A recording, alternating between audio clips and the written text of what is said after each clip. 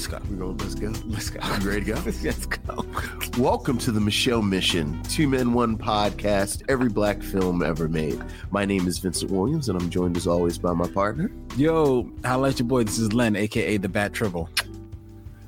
And as we draw the curtain on 2022's edition of the Michelle Mission, we will end the season with, appropriately enough, a retelling of the Nativity story with Cassie Lemon's 2013 adaptation of the Langston Hughes play, Black Nativity, starring Forrest Whitaker, Angela Bassett, Jennifer Hudson, Jacob Lattimore, and Tyrese Gibson. Yes. But before we get to all of that, how are you, Lynn? How are things? Things are going well, Vincent, outside of a couple of technical issues with the camera, but we're going, things are going great. Sometimes you got to build the plane while it's in the air. I hope not. Hey, look. I hope no one ever has to be building the plane while it is in the air. Remember those various parts during the original Star Wars trilogy where Han Solo would be running through the ship with like some duct tape and a laser gun? That's us. I don't remember him having duct tape. But duct tape and the laser gun. Yeah, I wouldn't be surprised. Right. But things are going good. Shout out to everyone out there watching us as we are streaming live to YouTube as well as Facebook by way of our good friends at StreamYard. Hello to all the missionaries out there in the chat. We have saying hello, Sharon Eldridge. Hey, what's up, Sharon? Who left us a voicemail. Very nice. In regards to our review of Almost Christmas. Ah, yes. Okay. Hi, Vince and Len. It's Sharon Eldridge. I'm calling regarding today's episode, last night's live stream. I'm very curious. When Len saw Almost Christmas, what had Len been doing just prior to? Because the irritated passion with which he spoke about this movie made me wonder if something was up. I don't know. Normally things get under my skin too, but I thought the Danny Glover stuff especially was very charming. I bought into it. I was sold on it. The siblings, like Gabrielle Union, who's great, her character was very hard to watch. And I think I saw that movie and this Christmas very close together. So all the siblings, adult siblings, really all are swimming together for me. But Danny Glover, that part stood out, and him making that pie, that was very sweet. It didn't catch me off guard or like bug me that the recipe was in a really obvious place. It just didn't even occur to me. So I wonder if Len was in some kind of state of irritation or had a bad day. So yeah, what was Len up to just prior to seeing Almost Christmas? Also, there was some kind of defense of this Christmas I heard. I think they're on par. I think they're kind of the same movie. I agree, except for the abomination that is Chris Brown's cover of the song This Christmas. That was horrifying and made me hate that movie. I'll never watch it again. Okay, love you guys. Bye. So, Lynn, were you at the DMV before we started our episode? The DMV, maybe. Getting some dental work done. Were you at the dentist maybe earlier that day? No, actually, I wasn't. I don't really remember what had happened before Almost Christmas. I didn't think I was that irritated. Going to New York and got stuck in traffic trying to get through the Lincoln Tunnel. I didn't think I was that irritated when I saw that. Just your general disposition. I don't think I was irritated during the show. I thought I was. That's just who you are.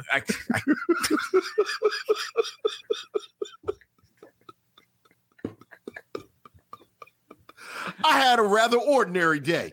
I just don't really like things. I love the fact that Sharon tried to give you. I know she did. God bless her. Opening and out. Can I tell you something funny? My father-in-law, since I've met him for over 2 decades, every time we talk, he's a sports fanatic. Okay. And he'll ask me something about sports. And every time I'm like, I don't I don't really You don't follow know sports. I don't really like sports. And then the very next time we see each other, he asked me about sports again. But you know what it is? He loves me so much and he respects me so much as a man that certainly I must like sports. Right. Because I'm a man. But yeah, there's no way that I could be a man that he likes and loves. Right. And you not don't like sports. So every time and it's the same thing over. And Sharon likes and respects you so much that she just assumed that something had happened. Something must be wrong. Something must be wrong. This is so un-Len. This is not like Len. It's a lot of passion about soul food Christmas. Something must have happened. I'm going to call them and see it. Make sure Len's Make sure Len's okay. That was a wellness check. It was. That was a wellness check. That's exactly what it was. Right. And I appreciate that, Sharon. You good? Thank you. You good? I'm good. See, I would have just called and said, like every now and then something will happen. And I'll just text Len and say, you good? That's all he does. That's my wellness check. I'll just say, hey, you good? Because we do have to look out for each other. We do. So, we do. And I appreciate that, Sharon. Yes. I'm fine. I don't know what came over me. I don't know what came. That's all I can say. It's all a blur. It's all a blur. I don't even remember it anymore. I agree with her about Chris Brown covering this Christmas. A surprising amount of fans, though, of that version. Well, you know why? Because let's be honest, this Christmas, and even like, because it's been remade a few times, what's probably is the most, up till Chris Brown, the most famous remake of it is probably what? Alexander O'Neal, didn't he do a version of it? No, I know the Whispers have a version. There's a particularly hot and sweaty and 80s version that the Temptations did that I have fondness for. I've never But I don't really push it. Please don't, because I've never heard. You can hear Dennis Edwards' Jerry Curl on the track. I never heard it. Yeah. But the thing is that even the most popular remake of that song, sure, right? By the time Chris Brown gets hold of it, it's probably already 20 years old. Sure. So in who knows, in his mind, he's just remaking, half-baked whatever. Right. You know what I mean? How, of a song that, his mom or God knows, maybe right, grandmother, true. Were fond of. Right. And he's putting his spin on it, and kids, that's what they love. That's what they love. Because there's a bit of heresy in Black Nativity, the film that we're going to be reviewing tonight as well. Yeah. So in those along those same lines. Yeah. So there you go. All right. So anyway. All right. Thank you, Sharon. Thank you very much, Sharon. We really appreciate that. You and your voicemail and your wellness check. Yes. Onward and upward. Your brother Damon says that Chris Brown's butchering of This Christmas has a bizarre following. The only remake of that song that's acceptable is the Whispers version. The Whispers is pretty sweaty too. See, I'm not a Whispers. The Whispers in general, yes, are pretty sweaty. I'm not a fan of the Whispers because they're twins. Well, that's not because I'm a twin, so I'm not going to knock that. And they're not that tall. And you're a twin, but y'all are fraternal twins. Whoa. See, I don't like that. Fraternal twins aren't freaky like identical twins. Okay, I'll give you that. I'll give you that. And the Whispers, Walter and Scotty, are twins. And then they got the mustaches. There's the big Derville mustache. Right. Yeah. So I wonder if they're Derville's kids. Look, man. I mean, I think they're probably all around the same age. What I thought you were going to say is I wonder if he ever hung out with the Whispers. They may have hung out. I don't know. I think Derville is probably older than the Whispers, than the twins. Derville was a man in the 70s. You know what? This is something that I think is worthy This is of actual research. Is D'Urville Martin and Walter and Scotty from the Whispers about the same age? All right, so D'Urville Martin was born in 1939. Right. And I bet Walter. Wait a minute. I bet they were born in the Scotty. 50s. Oh, when you search it actually says Walter and Scotty of the Whispers comes up as a search. I don't think they may not even have like a link for themselves, do they? Oh, they don't. Well, they were formed 1963. How come they don't say how old? The group they formed in 1963? Yeah, I knew that. How old? I didn't think they formed that old. When do you think they would have formed? For some reason, like I thought they were like maybe late 60s, 70s when they started singing. And Scotty of the Whispers. Let's see. Oh, they were born 1943, so they're 4 years younger than D'Urville Martin. Oh, okay. So yeah, I didn't think so. I thought they were younger than that. Oh no, the mustaches told me they were all contemporaries. Well, fair enough. Mm-hmm. Fair enough. Okay. All right, so now we all know. And this is why you have to get up every morning, because I suspect no one thought when they woke up this morning that by the time they went to bed later, they would know that Walter and Scotty of the Whispers are 4 years younger than D'Urville Martin. You're right. And Robin Browning said, stop talking about fraternal twins, Vincent. She's a fraternal twin. I'm not talking about them. And we can finish each other's sentences, which is true. Yes. Me and my sister can finish each other's sentences too. I love fraternal twins. I'm just saying nobody's making horror movies about y'all. It sounded like you were talking a little bit out of the side of your mouth. When people do horror movie stuff, it's with identical twins. That's all. I love fraternal twins. They should think about doing it's 2 kids for the price of one. They should think about doing horror movies with us. Fraternal twins are we're nastier. I'll take your word for it. We also got just like a little hit up on Facebook Messenger from Robert Monroe Jr. Hey, Robert. In regards to the movie The Apartment. Oh, okay. Which is streaming now on Turner Classic Movies. It's nice. Up there. And he says that when and it was airing in his area recently. Okay. So he mentions that when I worked in the New York City video store, 2 young women in their 20s came in and asked for a suggestion. I asked a few questions to find out what they were interested in, and then I suggested The Apartment. Okay. They came back in about 30 minutes to return the movie because it was in black and white. I even offered to pay for the movie if they'd watch it, and they turned down my offer. This is the reason why I make sure that my twins, Robert Monroe with twins, watch black and white movies from an early age. Okay.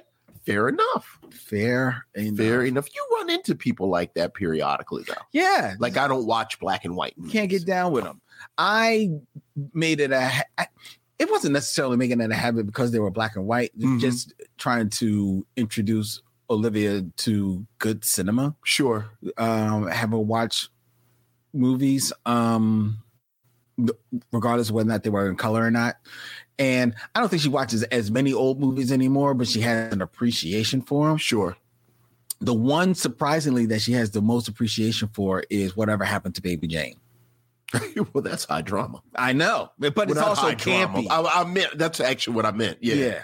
So, and she kind of like she loves that movie. Yeah. And it's not. And when she watched it, it's not so much it scared her. She was just like, ugh. It's like they're both evil. I was about to say it's grotesque. Somebody just kill them both. You know what I mean? Yeah. But yeah, you got to introduce your kids to the good stuff. Yeah, you have to. All right. Dame Miss Makiba. Hey, Miss Makiba. In the chat in regards to the Whispers version. Of this Christmas, she says that I just heard the Layla and Donnie version over the weekend.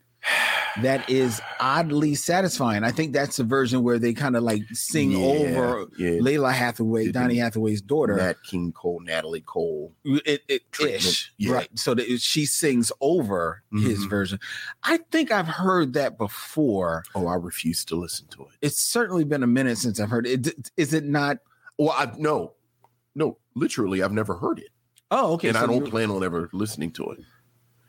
Why? Because there's no way I'm going to like it as much as Donny Hathaway, but that's her father. Mm-hmm. So she should absolutely be able to do it. Yeah. So I've just recused myself. I do. I from mean, the like, entire situation. Speaking of, it's kind of like the Natalie Cole. Like I hate the Natalie Cole, Nat King Cole stuff. Remember that period where she was just doing all the duets with her father's voice? I only heard The Unforgettable. I didn't know that she did. She had at least one album of them. Oh, well, that's not cool. Yeah. Hey, that's her daddy. No, she could do it. She could do it. I could see not wanting to. Right. And I hope she made all the money in the world off of it. And I hope Layla Hathaway makes $1 billion. Mm-hmm. I'm never going to listen to it, though.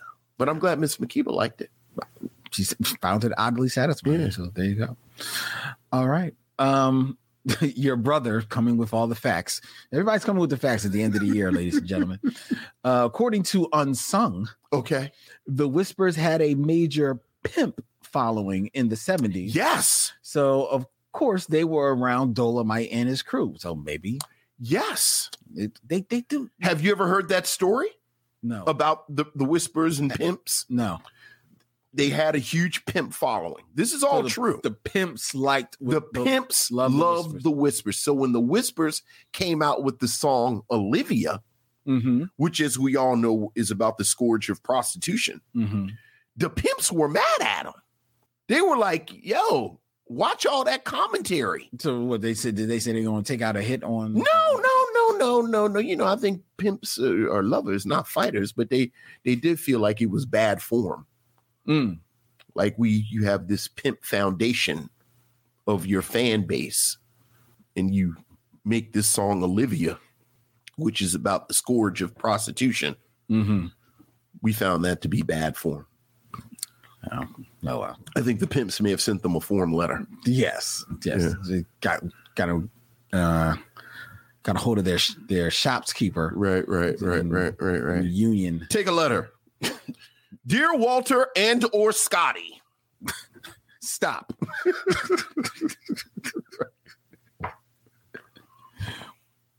Why are you talking about my hoes? Stop. I actually do need a new Seville. Stop. All right. Anyway. Top five. Who's your top five?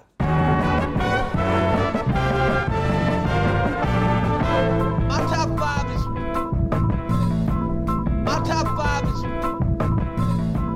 Top five, ladies and gentlemen, where I give Vincent a top five list of my creation, and then he has his commentary about it. Vincent, are you ready for tonight's top five? I am ready. I've been trying to make these themed around Christmas and the holiday season. Okay. Right. And let's face it, when a lot of us, young and old, think of Christmas and the holiday season, we think about gathering together with our families and friends, and the trees and the toys and the stocking stuff. And then depending on your spiritual bent, you may think of other things as well. Mm-hmm.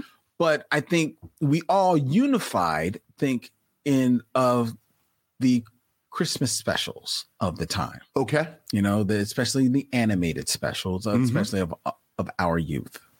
And none are more cherished than the animated specials of Rankin Bass. Mm-hmm. Absolutely. Who made a treasure trove of Christmas specials over the years. Mm-hmm. So it is with sincere fondness that tonight's top five, we take a look at the not top five Rankin and Bass Christmas specials. I'm going to disagree with at least one of these. Really? I can feel it. Okay. All right. We're going from number 5 to number 1. Okay. The unrankin Bassin. Yes. Christmas specials. Number 5 is The Life and Adventures of Santa Claus from 1985. Okay. You're probably not even aware of this. I am aware of this. It's sort of a low budget version of Santa Claus is Coming to Town. A bit of it. Yeah. In this not low budget, but like just not as good. Not as well, yeah. And this is stop motion. This is the same stop motion animation. in this one, Santa Claus, like there is like this council of deities that are basically have to pass judgment on whether or not Santa Claus should be deemed an immortal. Right. So that he can continue on forever on giving gifts to the kids and boys and girls. And in doing so, the special kind of like flashes back to a whole new origin of Santa Claus that is wholly different from the more, recognized Rankin Bass Santa Claus from like the 60s and 70s, which was I think that was the Santa Claus is coming to town. Santa Claus is coming to town. Yeah, the definitive origin of Santa Claus. To me. Oh, absolutely. That's my origin. Oh, yeah. Like, I don't care what anybody else is. That's my origin. But this one, it's just unnecessary. Yes.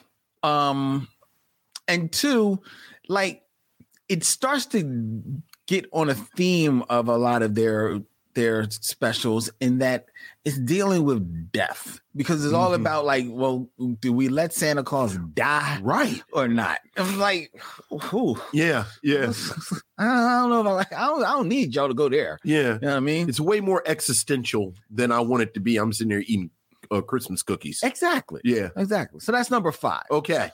I agree. All right. But it's number 5 because it's not the worst. Okay. It's just okay. Number 4 is The Little Drummer Boy. Oh yeah. From 1968. Yeah. Which is 1968. It's in there. It's like right in their wheelhouse. This is where they're kind of like perfecting their things. The Little Drummer Boy. And this is, for some people, this is their definitive Little Drummer Boy. Yeah. Oh yeah. Absolutely. More than a few of them. But this one is just sad. Yes. It's so somber. Yeah. It's not funny at all. There's nothing cute about it. There's not a whole lot of like anthropomorphic animals running around because it's just this drummer boy for the most part.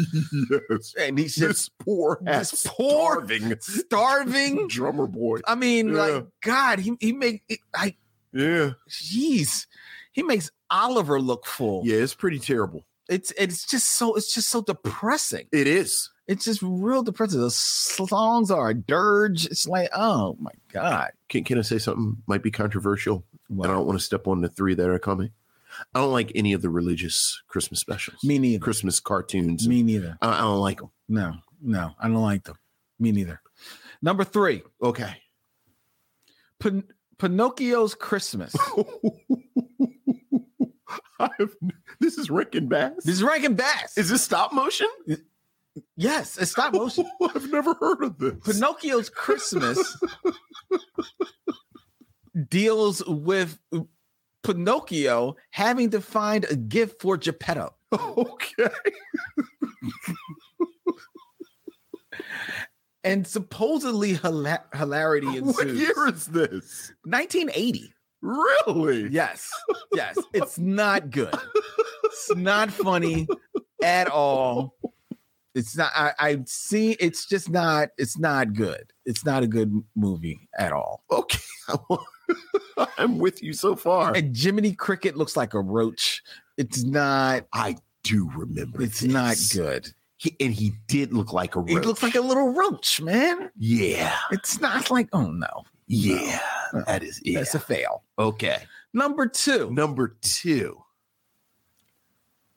Nestor, the long-eared Christmas donkey. I hated this. From 1970s. What?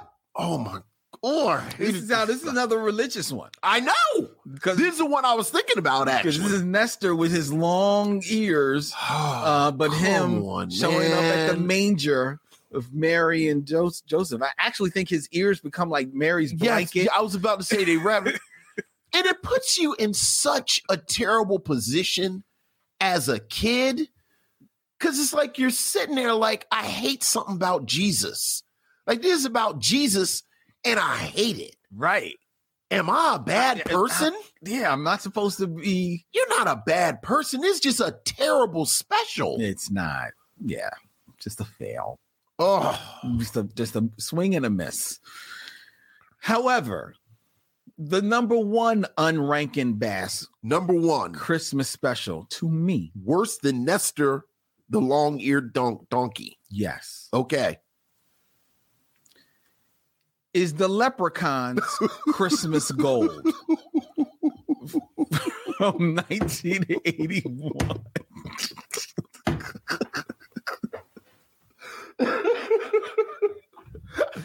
I remember this.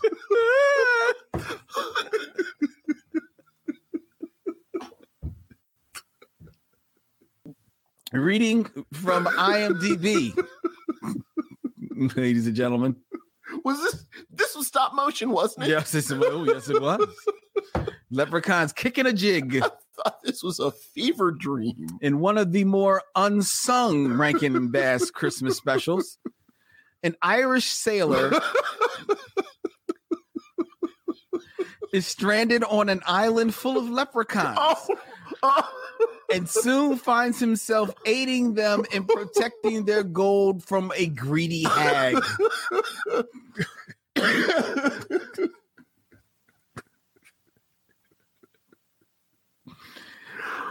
In the Leprechaun's Christmas Gold.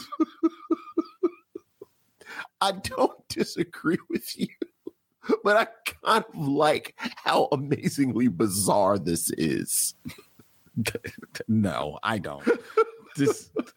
I think I watched that one time. I was like, what the? I am going to watch this on YouTube later. I forgot all about this. And I Don't do remember it to watching it. Don't do it to This is the most bizarre. I will take this over Nestor the long-eared donkey. Okay. And the little drummer boy. Okay. See, but the reason why I can't put it over them is the exact same reason you said. They're about Jesus. They're about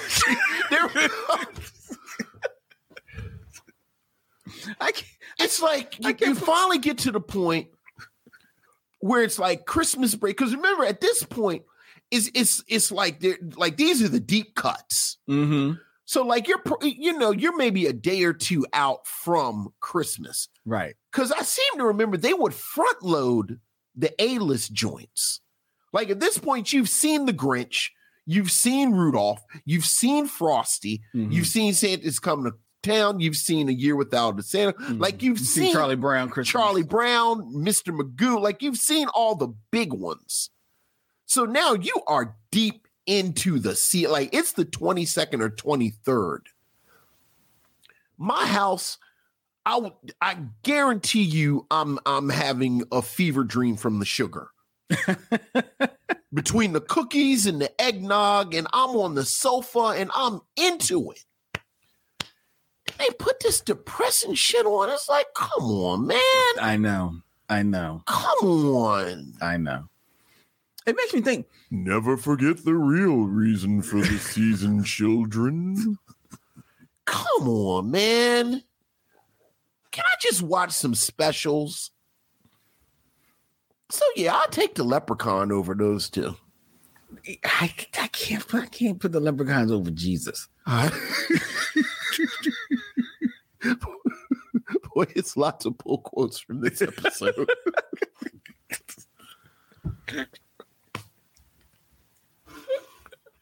It's true. What do you think, real quick, what do you think was like the last animated special that hit you that was new?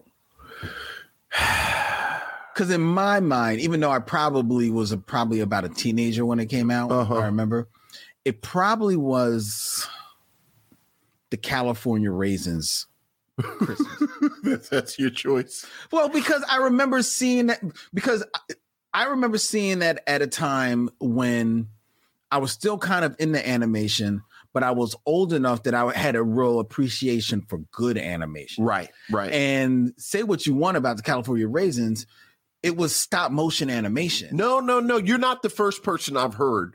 Call that out. It was actually very beautiful for at the time. Yeah, and it was timely. And they were singing like it was freaking like almost like Temptations, like singing. So I remember kind of liking that. I am an Emmett Otter's Jug Band Christmas guy. You've mentioned that. I have. Like I remember that coming out, and we were. I mean, what year was it? I think it was 80 something. Yeah, like what year's Emmett Otter's Jug Band Christmas? Emmett Otter. Are you asking Siri or whatever your thing is? Emmett Otter, 1977. So it actually isn't as late as I thought it was. Yeah, but that's the latest one. Like I remember seeing that as a new Christmas special and thinking, this is really good. So probably Emmett Otter. And the California Raisin Christmas special is 1987. Yeah. Oh, so 10 years later. Yeah. I was a young 20. I was about to say you were sitting in your apartment. You had ordered like some Chinese food in a 40 and you were sitting and watching it. I was a young 20. Joined. I guess. Anyway, let's keep moving. Keeping it moving. Well, that's a good listen. I don't disagree with any of them. Maybe I disagree with the order, but as you say, your retort is Jesus. Exactly. That's the key. Like you would be surprised what a person can do with just a sensitive touch and a sensitive sound.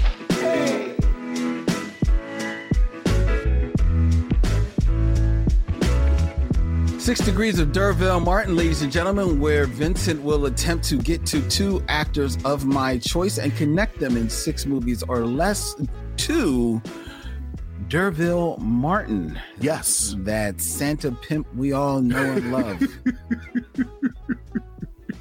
Yes. We've been spending the month of December giving you actors who have played Santa Claus or Mrs. Claus. Yes. I'm going to give you an actress who played Mrs. Claus in the movie titled Mrs. Claus. There was a film called Mrs. Claus. Interesting. So in 6 films or less, Vincent. Okay. Connect D'Urville Martin. to the late Angela Lansbury. Angela Lansbury. We just lost this. Who we just lost. Angela, what was Angela Lansbury? Wait. That's not her in The King and I, is it? No.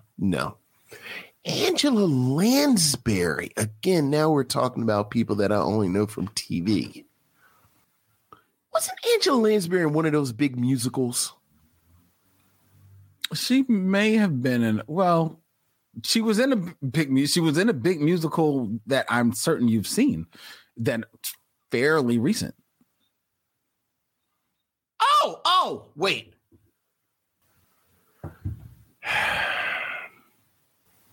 I know she was in Beauty and the Beast. Mm-hmm. The problem is that's the musical I was thinking about. She wasn't in the live action one though.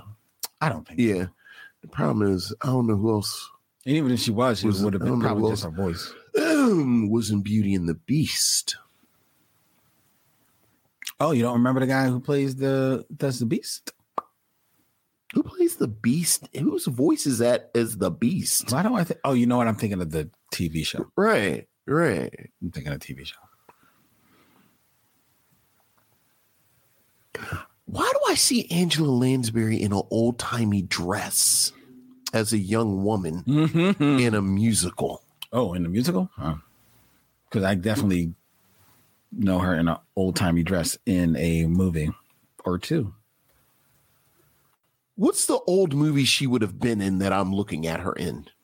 In an old-timey dress? Yeah, like young Angela Lansbury, because I really don't know her. In my mind, I'm thinking of a film from 1944. So I don't know if that's the film. Is it a film that someone would have seen who's not watching Turner Classic Movies all the time? It's actually a very historic film. It is a film that whose title has coined a term that people talk about all the time. Gaslight. Yes, I'm not thinking it's not Gaslight. Yeah, I didn't think it was Gaslight. She's not in a bigger movie than that? She is. What's the bigger movie? Probably the movie that you would know is The Manchurian Candidate, the original. I can't remember anybody in The Manchurian Candidate. Really? I mean, there's one huge name in The Manchurian Candidate, Vince.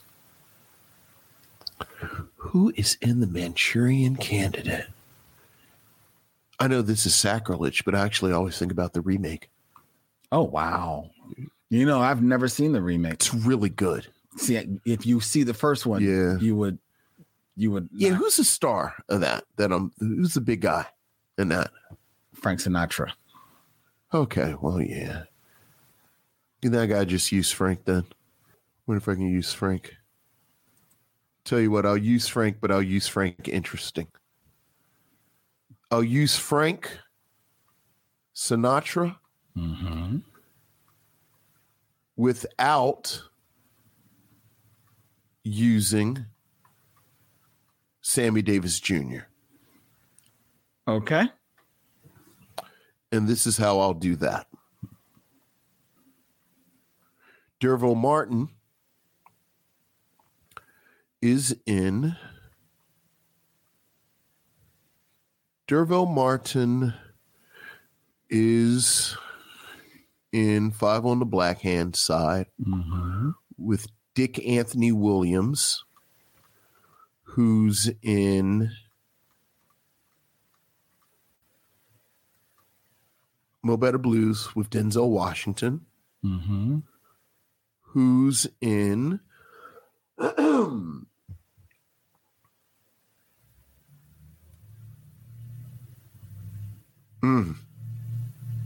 It's too long. It's too long. Yeah, it's too long. I was trying not to use any Rat Pack people.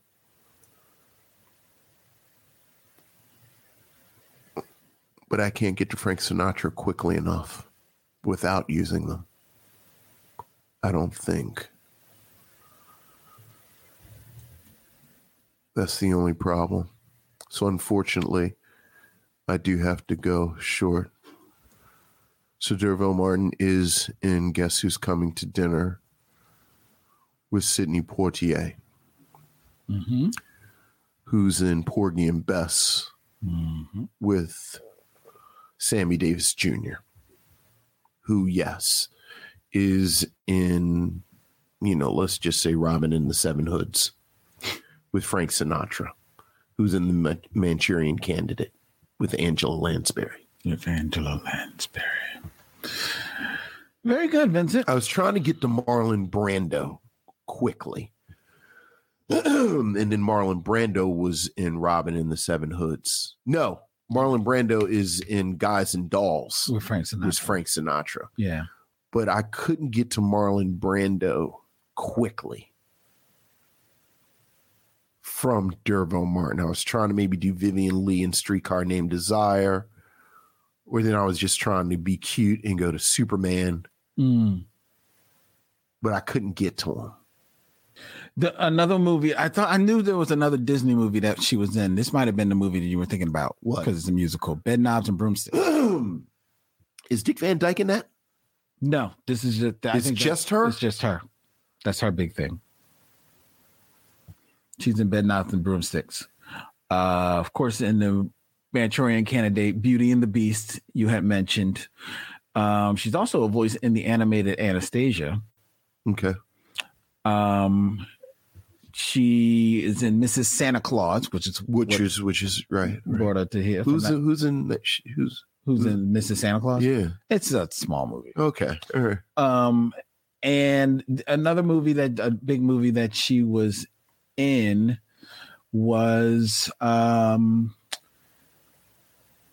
you may not know this movie, The Long Hot Summer from 1958 with Paul Newman. That's actually a very good movie. And Gaslight, Even though from 1944 is a heralded film with Charles Boyer and Ingrid Bergman. Oh, okay. That's a nice cast. And she's in the picture of Dorian Gray. Oh, the original. Okay. Yeah. All right. Well, there you go, Vincent. There you go. Well done. All right. That was your Mrs. Claus. Okay. Now it's time for Santa Claus. Who's old Saint Nick? Santa Claus in 6 movies or less, Vincent, to get from Dervell Martin to Ed Asner. Ed Asner. Mm-hmm. Oh my God, he's another one. You are killing me with the TV people. But these are people that played. Yes. And both of them played, to be fair, they played Santa or Mrs. Claus in movies. Yes, okay. But they make their bones on television. Yeah.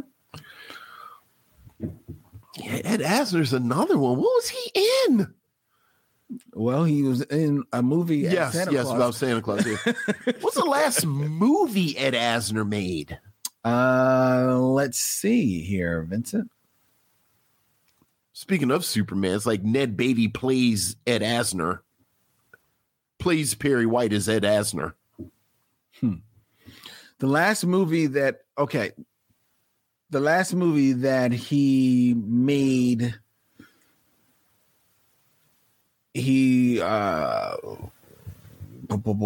wow. He is a voice in the animated Diary of a Wimpy Kid, Roderick Rules, which was a posthumous release. Yeah. Last movie that he did that he's was around to see was Faith, Hope, and Love, which was a 2019 romantic comedy. Ugh. Yeah, I don't know what Ed Asner is in. What's his big movie role before he goes on TV in the 70s and then he's like, I'm done? Well, to be honest, as huge of a star as he is, his biggest movie role wasn't until 2009. Is it animated? Mm-hmm. What is Ed Asner in animated? And this is not the movie that he plays Santa Claus in. Who is he the voice of? He is the lead voice. Up. Oh, that's right. He is in Up. Who's the other old dude in Up? Christopher Plummer. Christopher Plummer. Right. So that gives you some connective tissue. Yeah, it does. Cause oh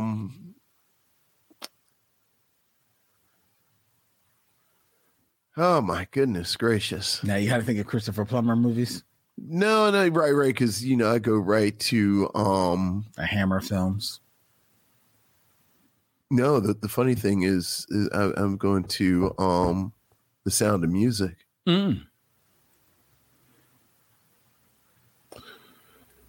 Which of course has how did I just forget her name? Julie Andrews. Julie Andrews, who's in The Sound of Music. And Julie Andrews. Right, so Ed Asner's in Up with Christopher Plummer. He's in The Sound of Music with Julie Andrews. Mm-hmm. Julie Andrews is in Mary Poppins with Dick Van Dyke. And Dick Van Dyke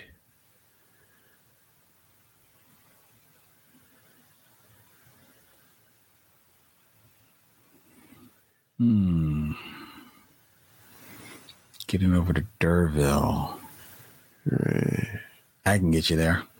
Dick Van Dyke is in Bye Bye Birdie with Anne Margaret, who's in Grumpy Old Men with dude whose name I always forget.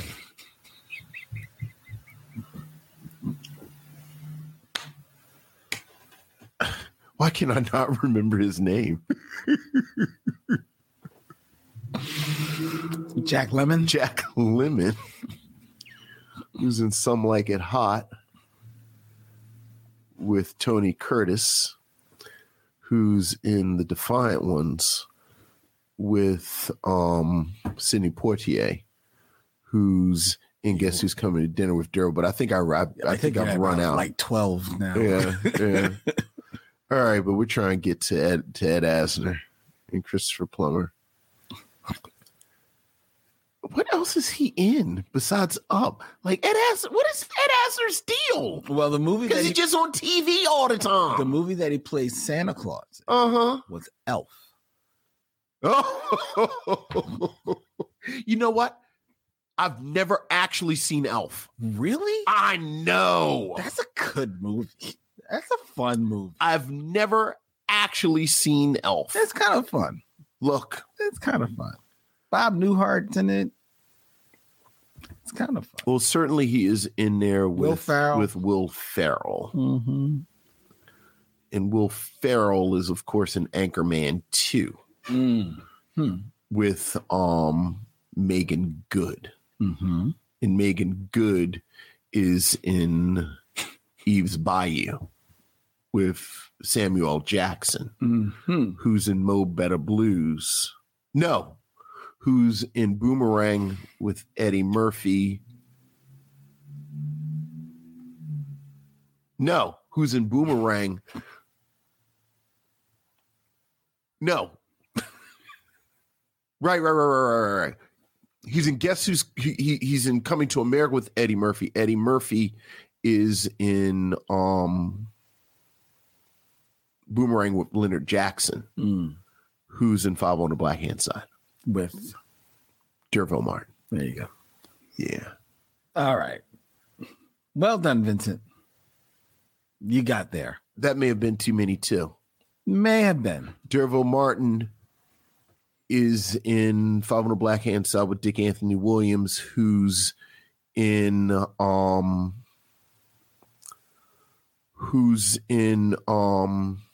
Better Blues with Denzel Washington, who's in Philadelphia with Tom Hanks, who's in The Green Mile with Michael Clark Duncan. Okay. Who's in Talladega Nights with Will Ferrell.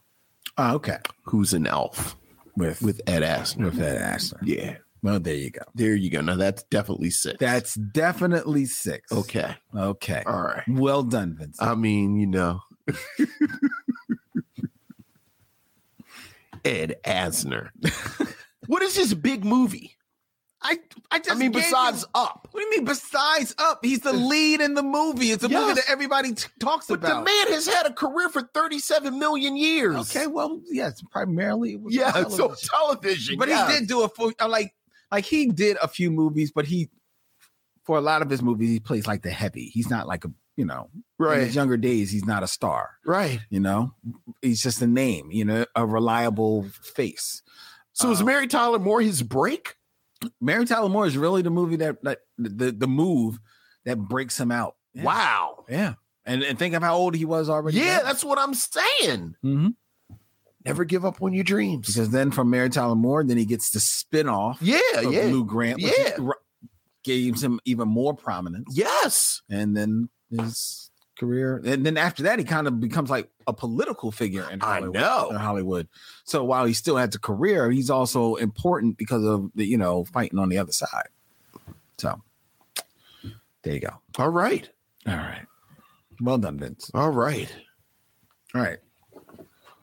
It's time for us to get into our review of Black Nativity. We'll be right back with our movie review after we step to these messages. You're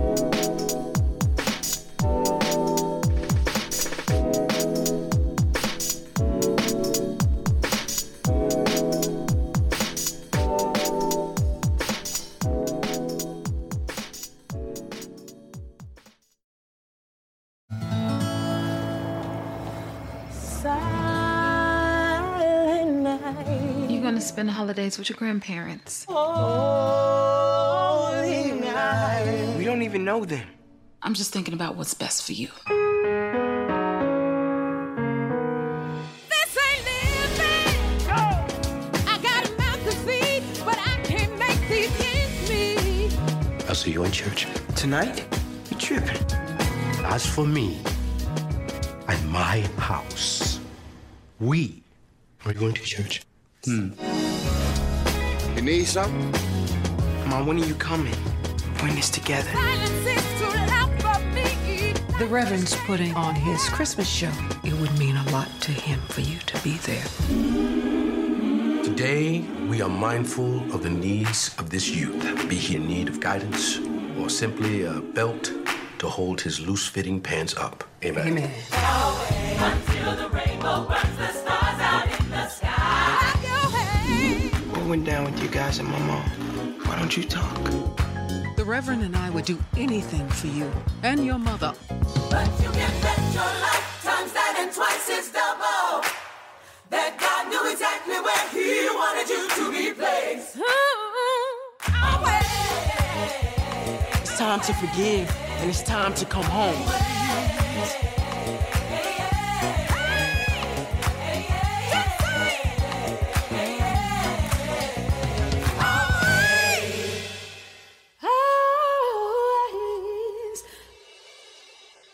Black Nativity, a 2013 musical drama, tells the story of Langston, a Baltimore teen raised by a single mother who travels to New York City to spend the Christmas holiday with his estranged grandparents, the Reverend Cornell Cobbs, and his wife, Aretha. However, Langston soon finds that the Cobbs have strict rules, and the youth is unwilling to follow them. Instead, he sets out on a return journey to his mother and finds the value of faith, healing, and family along the way. Based on the 1961 play by Langston Hughes, Black Nativity stars Forrest Whitaker, Angela Bassett, Jennifer Hudson, Jacob Lattimore, and Tyrese Gibson, with appearances by Mary J. Blige, Nas, and Vondi Curtis Hall. Directed and written for the screen by Cassie Lemons, this was the choice of Lynn Webb as we end our journey into the Christmas season here on the Michelle Mission. Lynn, what say you of Black Nativity? I really wanted to like this movie. Yeah. Because I have high regards for many of the featured faces of this film. Mm-hmm. We've gone on before about our admiration of both Forrest Whitaker and Angela Bassett, especially on this mission before. I have high regard for Jennifer Hudson as a talent. I don't even mind Tyrese Gibson that much. For the most part, and when put in a okay role, I like him. And more to the point, we also have a great appreciation for the writing and direction of Cassie Lemons. No doubt. Yet it does not come together well in Black Nativity. As you mentioned, this is an adaptation of Langston Hughes' play from 1961, which basically takes the story of the birth of Christ and puts it in like an urban like setting. Yeah, you know, with all of the trappings to match it and the music. Yeah, to match it, right? And for its time in 1961, this was a powerful piece of work to have up on stage. Certainly counter to the images of Jesus and the birth of Christ, of just that story that were, being widely disseminated across the screens and just across the world, right, at that time. And it was a very interesting juxtaposition at that time of looking at, from where Jesus comes, because, historically Mary and Joseph are not people of means. They have to give birth to Jesus in a manger because they have nowhere else to go. Sure. They do not have any means by which to get anything else to go.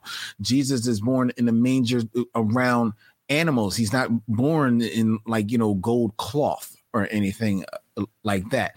And Langston Hughes's play puts that in the setting of like the an urban decaying setting to kind of like match and add like commentary for the plight of Black people at that time, which has made it all the more a powerful statement.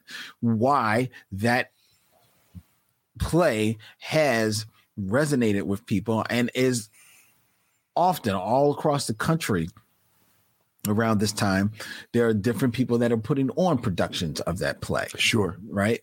So it stands to reason that at this time, like, oh, somebody's finally going to put it into a film. Like, all right, this will be great. The time to kind of like blow it out, and you're putting it into the hands of an assured director. Yeah. Oh, like yeah. Cassie Lemons. You know? So it's not like, it's somebody's first time at bat. Right.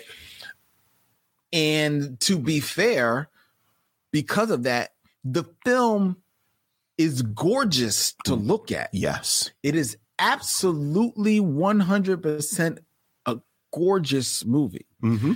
And there are shots in this film, directorial compositions that are stellar in the storytelling and very striking.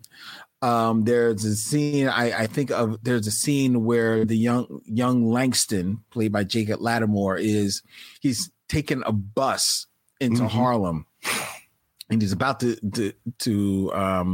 get off the bus, and you see him walking up the aisle as he's about to turn off to get off the bus because he thinks he's going to meet his grandparents. His grandparents are going to be there to meet him, but his grandparents aren't there. And as the camera is behind him as he's walking up the aisle, and then as he turns to look out, his face is caught in the little rear view mirror of the bus driver. And you can see his look like, oh, where am I? Because he's never been out of Baltimore. Right.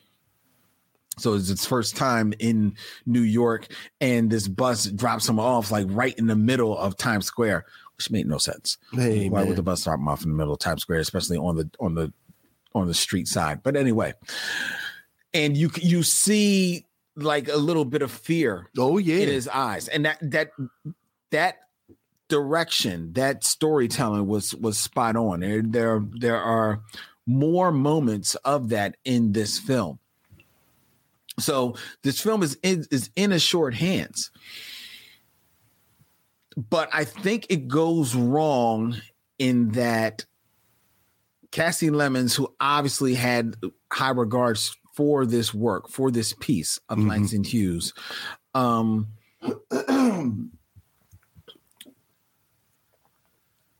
is maybe a little bit too reverential. There it is. To the text. That's right. And in doing so, I don't think she crafts a good story around it, because she has to build the whole idea Langston and his mother and going to Harlem and everything like that. It's like this framing sequence around the piece, but she doesn't pull it off. Mm-hmm. It just the connective tissue is just not there, right? Yeah. And in her reverence to the piece, she and therefore the script don't get their hands dirty. Right. And everything just feels very surface level. It feels just like she didn't want to touch it. Yeah. I'm telling you what we feel, but I'm not showing you what I feel, what you feel. Langston, he is a boy who we're meant to think is a little wayward, right? A little lost and not knowing. He's unsure of his lineage. He doesn't know anything about his father. Right. He seems to be very close with his mother. Yet he's still who's played by Jennifer Hudson, who we're told has done everything in the world for him, and yet she's about to lose the house. Yeah. Their house in Baltimore. We're not told why. We're just showing the eviction notice. No money. It's just no money. No money. So therefore, that's why she's sending him off to live with her parents in for Christmas in Harlem. Her parents, who she's estranged from. At the time, we don't know why. Right. We don't know why. We soon learn why, and there's inferences we can kind of there's little word clues as to why. You kind of put the pieces together. Yeah, it's not a great mystery. But it's not a great mystery, and nor is it really played with any real tension. Right. Like the thing about this film is like there's no tension at all. Well, like you said, it's almost like Cassie Lemons didn't want to mess with the source material that much, so that it is. But go ahead. Yeah, and without any type of tension, everything else just becomes words. It has no meaning. The pictures are beautiful, but it has absolutely no meaning, and therefore you're not feeling that any of the actors are really engaged in their performances at all. Forrest Whitaker plays Langston's grandfather, who is the pastor at this church. Right. He comes off as just very by the numbers, very rote, very dry. Angela Bassett is not given much to do, and what she's given to do, she's not doing well. She is very one note to me. Admittedly against type for Angela Bassett, because you're not used to seeing Angela Bassett kind of like play a role. Like this is a role that I usually would have seen like Mary Alice in, kind of like softer voice. I was about to say, she's very tenuous. And very timid, sort of, And like, so you're not used to seeing Angela Bassett in that kind of role. And I got the feeling that she's not even used to it. Well, it doesn't know what to do with it. It's this weird energy because it's Angela Bassett. Yeah. And you know, kind of like it goes to what you said about it's beautiful. And, you know, God knows Cassie Lemons captures Angela Bassett in all her Angela Bassett. To be fair, she captures blackness in this film beautifully. Yeah, but someone like Angela Bassett's physicality, there's nothing timid or sort of, you know, passive about it. Right. Like you can't take your eyes off of her. So, you know, Angela Bassett sort of pretending to walk on eggshells. Yeah, it just doesn't. Just her physicality just doesn't match. And I think because of that, she therefore does not develop any type of chemistry, I feel, with anybody in a movie. But you know, most of our scenes are with Langston, Jacob Lattimore, or Forrest Whitaker as her Right. husband, and there's no chemistry with any of them. No. None whatsoever. And now part of that, I think it maybe works in the scenes with Jacob because they're supposed to be estranged. Right. They actually don't know each other. Right. So maybe it works there, but when it's her and her husband, like Forrest Whitaker, that makes no sense. It's just totally absent. Well, I get the sense. First of all, I agree with everything you said. Everything that you said, I totally agree with. Starting with the good, I think it is shot beautifully. And there are shots that make you understand or remind you that Cassie Lemons at this point is a master filmmaker. Yes. There's a moment where Langston is arrested and he's in a holding cell. Mm-hmm. And there's a quick shot where Tyrese is in shadow. Yeah. Yeah. Mm-hmm. And he emerges from the shadow. And Tyrese is a dark brown man. And again, Cassie Lemons, it goes without saying, knows how to shoot black people. Mm-hmm. The gradual reveal of Tyrese, from shadow was masterful. Yeah, because at first he's just the voice. It's just the voice and almost an outline. Mm-hmm. But it is a beautiful moment. Mm-hmm. They put on a play where there's this extended dream sequence. Yeah. Where there's an image of Mary J. Blige with wings behind her. Right. That reminds me of, frankly, my favorite image that Cassie Lemons has ever captured in the film Caveman's Valentine, mm-hmm. where Samuel L. Jackson's character has hallucinations. And he hallucinates black angels. And they're angels, but instead of the bird wings that angels are usually depicted as having, they have butterfly wings. And it reminded me of that. Much like you, I think it's a gorgeous film. It's a beautiful film. But besides Cassie Lemons, I think some of the distance that I got from everyone's performance, whether we're talking about Angela Bassett, whether we're talking about Forrest Whitaker, whether we're talking about Jennifer Hudson, you almost get the sense that they knew that they were adapting this Langston Hughes play. Mm-hmm. And the importance of it.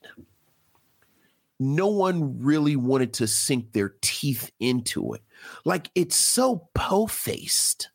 Yeah. It's so that's a good word. Lacking in energy. There's one moment like slow. the woman and you and I talked a quick moment before we started where I mentioned I was listening to the Jingle Jangle soundtrack on the way over, because there's a moment where Forrest Whitaker's character is praying.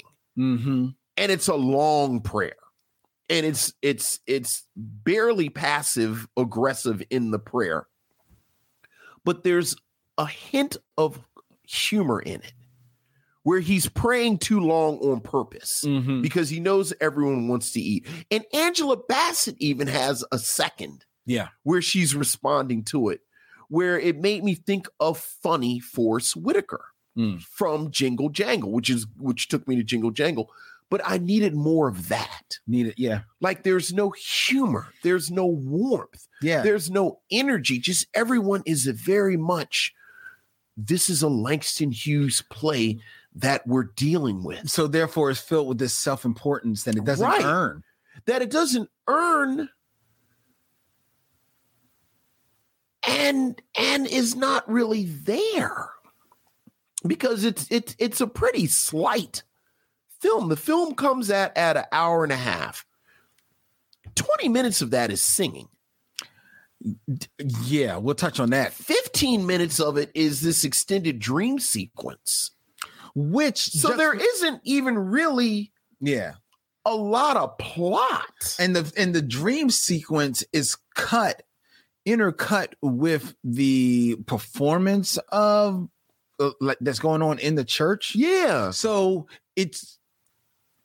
you really are unsure, okay, which reality we're in. Right. And I know, I know that part of the discomfort about that is probably purposeful, because it does cut back to, you see Langston asleep in the pew. So, that's kind of like your signal that he's dreaming some of these other things that are going on. But it comes off as a little bit of a mess and a hodgepodge. It doesn't really 100% stick together, nor do I think, to me anyway, that whatever lessons we are meant to have seen him glean from this dream, I don't think they necessarily resonate at the end with this big climax, the big set piece at the end where everything comes together. Right. Well, I don't think you're meant to glean it, because something like he's a little criminal. Like he's a criminal wannabe. He's a criminal, but he makes bad decision after bad decision. True.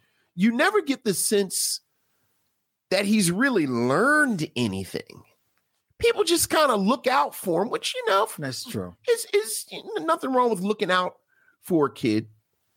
But if he is the central character, there's no real arc with him. You don't really get an arc. It's just people talking to him, the three wise men, as it were. Right. The wise men talk to him, and as I said about the great mystery, it's barely a twist. Like everything that you think is going to happen, it happens. It happens. And then, like you said, it just sort of ends. Yeah. And it's, like I said, it's a shame because I really wanted to like this movie. Dude, if you told me that Cassie Lemons was writing and directing a film with Forrest Whitaker, Angela Bassett, Jennifer Hudson, and Vondie Curtis Hall, I would just throw my money at you. Mm-hmm. Mm-hmm. And Vondie Curtis Hall, the shame of it is that he pretty much is wasted for one big scene. Right. He's in the one scene, which I think one of the other failing blocks of this film is Jacob Latimer at this time is a nice looking young man. Yeah. But he doesn't have a lot of chops. There's not a lot of there. I didn't think he was any worse than anyone else. No, I don't think he's worse he didn't than strike anyone. me as the weakest link. No, I don't think he's the weakest link. But I think that, like, the shame of it is, I was going to say, is like Vondie Curtis Hall is got that one scene where it's supposed to be like he catches Langston in trying to pull a fast one. Right. And he like checks him. And so there's supposed to be that's supposed to be a kind of like a dramatic moment. Right. Like a big moment. And it falls flat. Yeah. Because Jacob Latimer, who's not asked to do anything more really in that scene, but just be present. Yeah. Because it's all Vondie Curtis Hall, but he can't be present. Yeah. For that situation. And so therefore that scene falls flat. You know what? I kind of like Tyrese in this. I actually saw some reviews that actually think this is Tyrese's best performance. If I had written down a review, that's what I was about to say. This is the best I've ever seen Tyrese. I think he's good in it. I think he puts on the little low voice a little bit too much for me, but I think he's good in it. Yeah, I actually, like, for the first time in decades, I finally got the Tyrese thing with this. I didn't think he was bad. No, I didn't think he was bad. Yeah. He's not that bad in this. He's certainly not the worst person. He acquits himself pretty well. Well, again, you're using words like worse. I don't think anyone gives a bad performance in this, because I don't think anyone is committed enough that it's bad. Okay. I think it's Fair just enough. sort of there. So they're just not giving their all. Because I don't Right. think Jennifer Hudson is doing anything to write home. I mean, how many lines? She's singing half the time, which is never a bad decision with Jennifer Hudson. But True. And you got a funny feeling that Cassie has Jennifer singing because, like, she realizes, these songs need a little bit more oomph. Right. Jennifer, can you just come in on this verse? Yeah. Like, I know you're not in this scene. We'll just cut it so that we cut back to you for no reason. Which I have to say, I kind of, in a lot of ways, it's neither fish nor fowl. Like, it's not enough singing for it to be a proper musical, but there's also obviously not enough narrative for it to be a proper movie. Like, I wish if look, we got these people, they're gonna sing. I wish they'd have gone full bore and just had a straight up musical. I think I wish they would have too, because Or therefore drop the music altogether and just go for the drama. Yeah, right. Yeah, I wish they would have too, because then maybe we would have had memorable music. Because I think the music, which was, I think, mostly produced and written by the newer songs by Raphael Sadiq. Mm-hmm. Yeah, said he was the supervisor. They are not good. They are very, very boring. I think the tracks are just basic. Yeah. And the singing, while none of these people are bad singers, you could tell they almost sound like first drafts of songs. There's nothing that memorable. Nothing at all. Yeah. Nothing. And it's a shame when you've got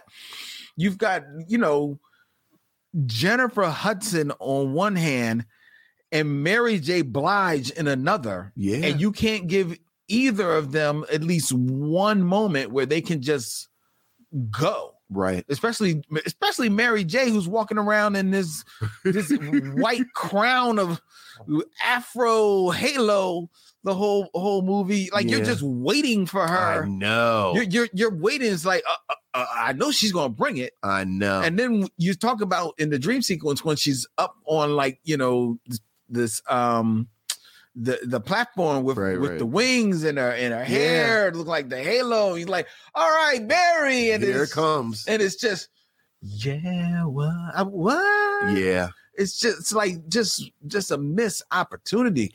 And then oh my God, I love her, but oh my God, they make Angela sing.